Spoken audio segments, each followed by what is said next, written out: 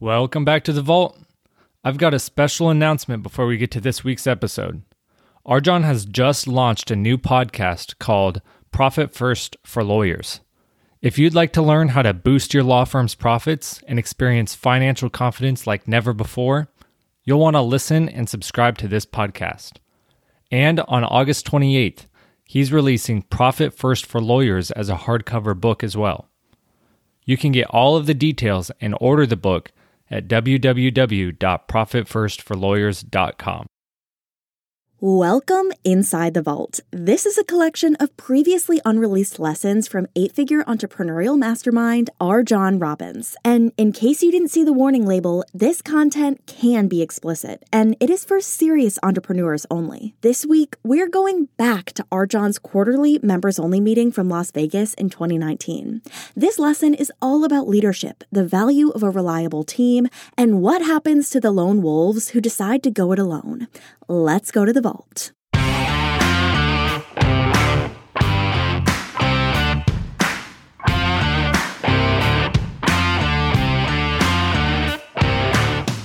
Working with RJon is like having a shortcut to future you. Every time I can have an opportunity to spend time with RJon, I try to take it and be a sponge.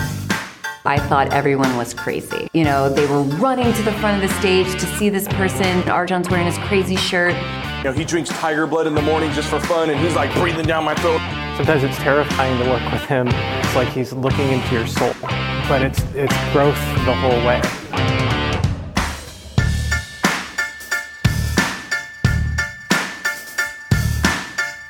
I have been in this industry since 1999. I reported for duty at the Law Office Management Assistant Service of the Florida Bar on August 24th, 1999. This is all I've been doing. I have seen a lot come and go in this industry since then.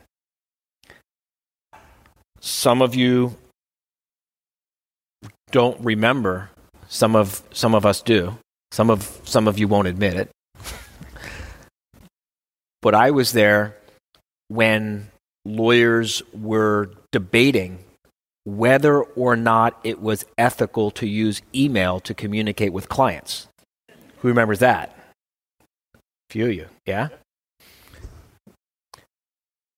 I was in the middle of the battle that waged in 2000 over whether law firms were in violation of bar rules when they used cloud-based software as a service. There were committees formed and people fighting over this. And no one even knew what the cloud was. We didn't use the cloud. They called it software as a service. Remember that?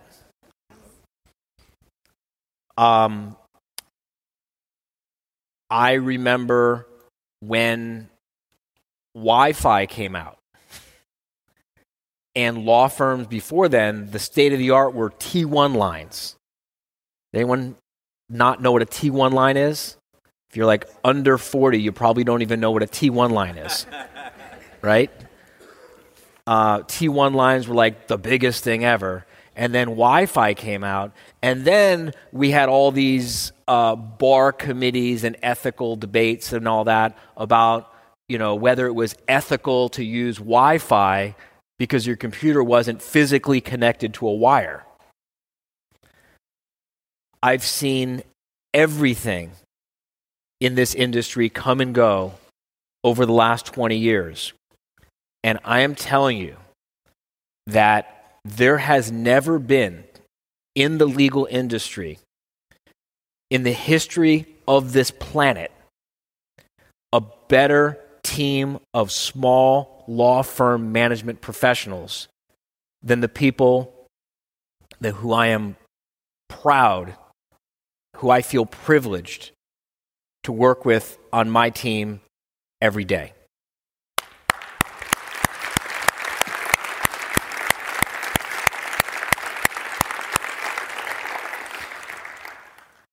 And at the risk of overstating the point, I think you should all feel very blessed and lucky to have access to them. Because for hundreds of years, lawyers have been struggling with the management of their law firm like a business, because they've never taught lawyers about the business of running a law firm in law school, ever. And lawyers have been struggling with this, and the only law firms that ever had anyone helping them who actually knew what they were doing were big law firms that could afford professionals like these people for well into the six figures. Consequently, what became normal for small law firms, what became the standard for small law firms, what owners of small law firms considered to be acceptable, is what we in this room consider to be unacceptable. It's unacceptable to be running your law firm without a business plan. It's unacceptable to be running your law firm without a marketing strategy. It's unacceptable to be running your law firm without a clear, intentional, deliberate strategy on how to convert prospective new clients into paying clients. It is unacceptable to be running your law firm without documented processes and systems and procedures. It is unacceptable to be running your law firm without any kind of job descriptions where your team knows what is expected of them in plain English so they can feel empowered and engaged and safe to bring their best to your business. It is unacceptable to be running your law firm without any kind of plan for the management and the future development and maintenance of your physical plant, which includes especially the intellectual property of your law firm, the policies, the procedures, and the systems. It is unacceptable to be running your law firm without financial controls. Who in the hell runs a business without financial controls? I'll tell you who runs businesses without financial controls. Amateurs. Rank amateurs. People who have a hobby. They run it without financial controls. It is unacceptable. It is the most unacceptable of all of the lists of unacceptable. What tops the list as most unacceptable, inexcusable, is running a law firm without having clear goals. Financial goals that you can measure the performance of the law firm against, personal goals so you can make sure that your law firm doesn't eat your personal life alive and ruin your family, so that you can show up as the best version of yourself instead of a washed out version of yourself because you're so stressed out because your law firm fucked you all kinds of up because you don't have any kind of personal goals, and without any kind of professional goals. That is the most unacceptable of all, because that shows a complete lack of leadership. And if you can't even have enough self-respect for yourself and for your family who depends on your business to achieve some kind of financial, personal, professional goals, then how do you get your clients to depend on you? How do you get a team to follow you? How do you get people to believe in you when your actions demonstrate that you don't even believe enough in yourself to lay down your goals, to articulate your vision, to be clear with yourself first why you're doing any of this?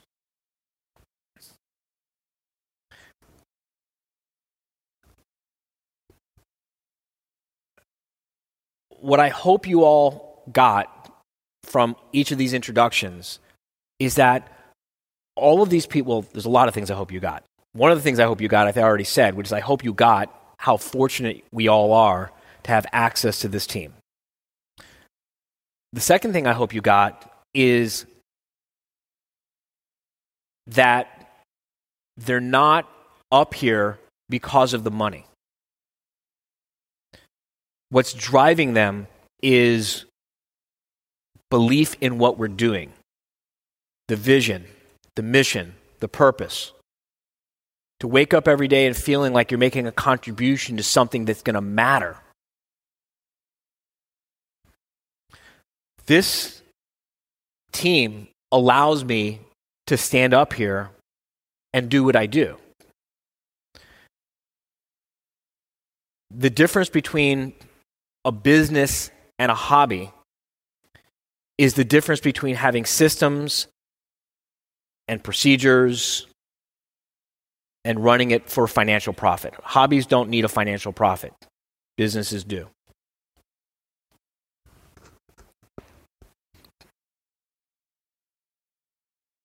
For a business to be a business, it requires systems. We all know that. If you're brand new to how to manage, then you haven't heard that enough times yet. So hear this now. For a business to be a business, it requires systems. Systems run businesses. Hobbies don't need systems. Hobbies you can do on a whim. Hobbies you can do however you feel like it. Hobbies you can do with self-indulgence.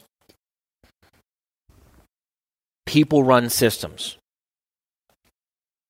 And the way you can get people to run systems is by giving them a reason to do so. And that's where the vision comes in. That's where the leadership comes in.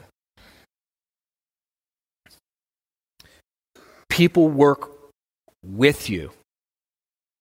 All right, let me step back a minute. Allie, stop doing that. Let me step back a minute. I think too often we get asked the wrong question.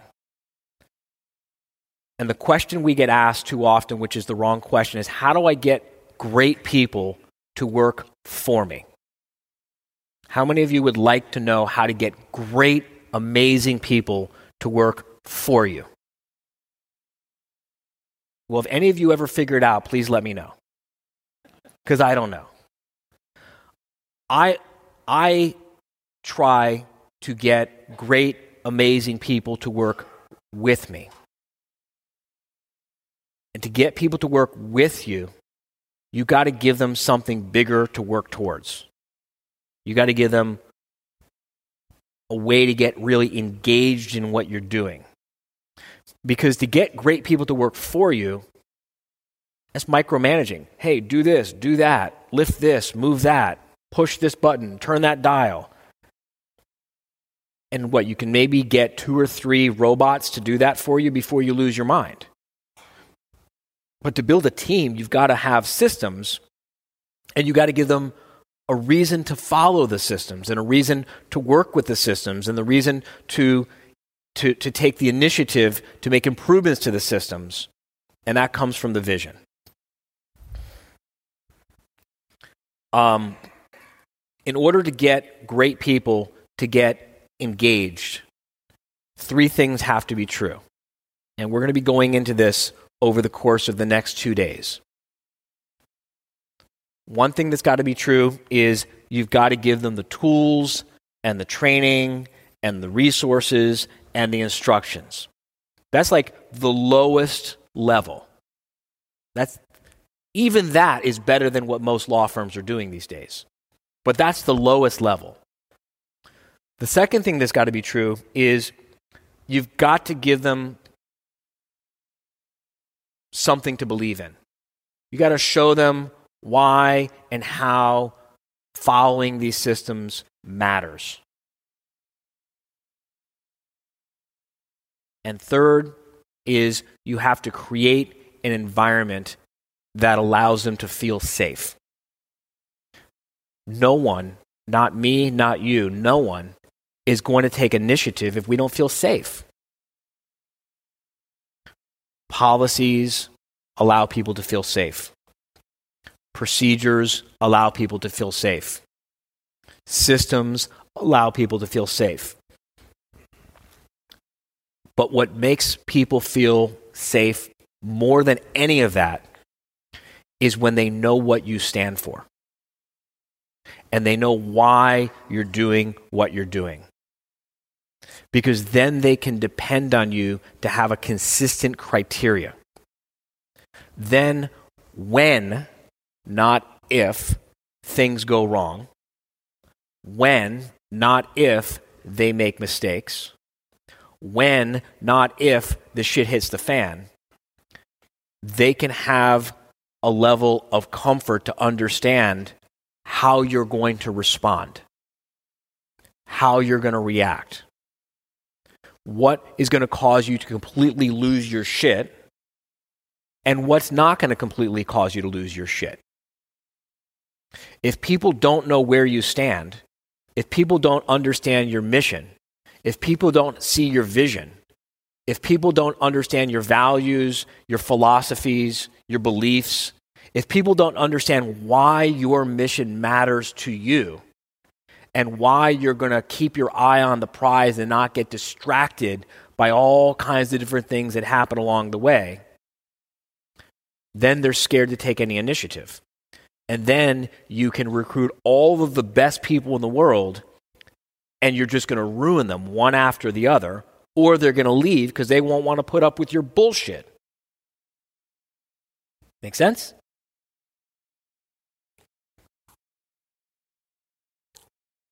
I have had to learn how to be a leader. And I'm still learning how to be a leader. And I think that I'll still be learning how to be a leader until I die. I don't think that's something that you just like, well, I've learned how to be a leader, check it off my list, off I go. You're always learning how to be a leader because you're always learning, you're always growing, you're always changing, your team is always learning, your team is always growing, your team is always changing, the environment in which you're operating is always changing and growing, and so you're constantly having to learn how to be a leader. Now, this is not my whole team. Look behind you. Where is my marketing and sales team? Marketing and sales team, make some noise. Make some noise like you're here. That's the marketing and sales team. Marketing leads to sales. You get the marketing done, you get the sales done right, you systematize that, and that leads to, come on, we all know it, production. Where's my operations team? Come on, make some noise. It's the operations team. You get the operations done, you get the processes, the policies, the systems, the procedures, you get the operations going, and that gives people jobs to do, which in my business is part of operations. You get that going properly, and you've got money to deal with. Where's my finance and accounting team?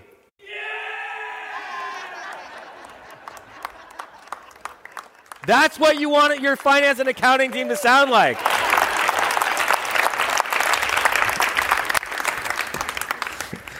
Wouldn't it be bad if it was like, we're here, we're bleeding and red.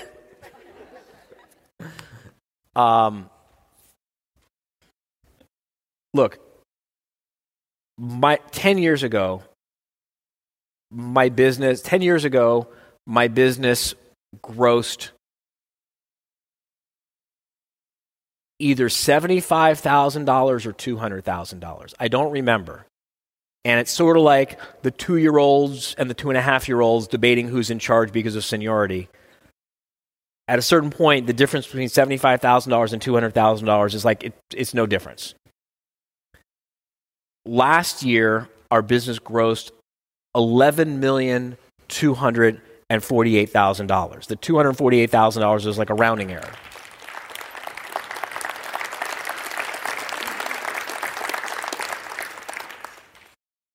This year, we're on track to close the year at $15 million. We have a team in place to grow us to $20 million next year.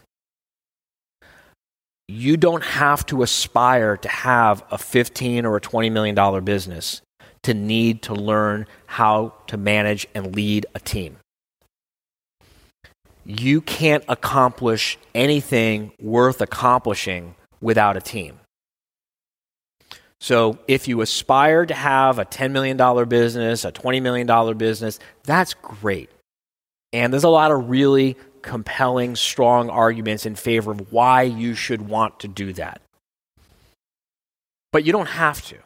Because there's also a lot of really strong, compelling arguments for why you shouldn't want to do that. And that's fine too. But understand this about lone wolves. Lone wolves die alone. And you know how lone wolves die? Anyone want to guess? They starve to death. That's how lone wolves die. They die of starvation. They get too old to hunt on their own, and they starve to death and die. And that's happening every year out there in the legal industry. Lawyers who never bothered to learn how to build a team, never bothered to learn how to lead a team, never bothered to articulate any kind of a vision that could attract or inspire a team, they die of starvation. And it's a sad sight to see. Thanks for listening to this week's episode. Tune in next week for more lessons from the vault.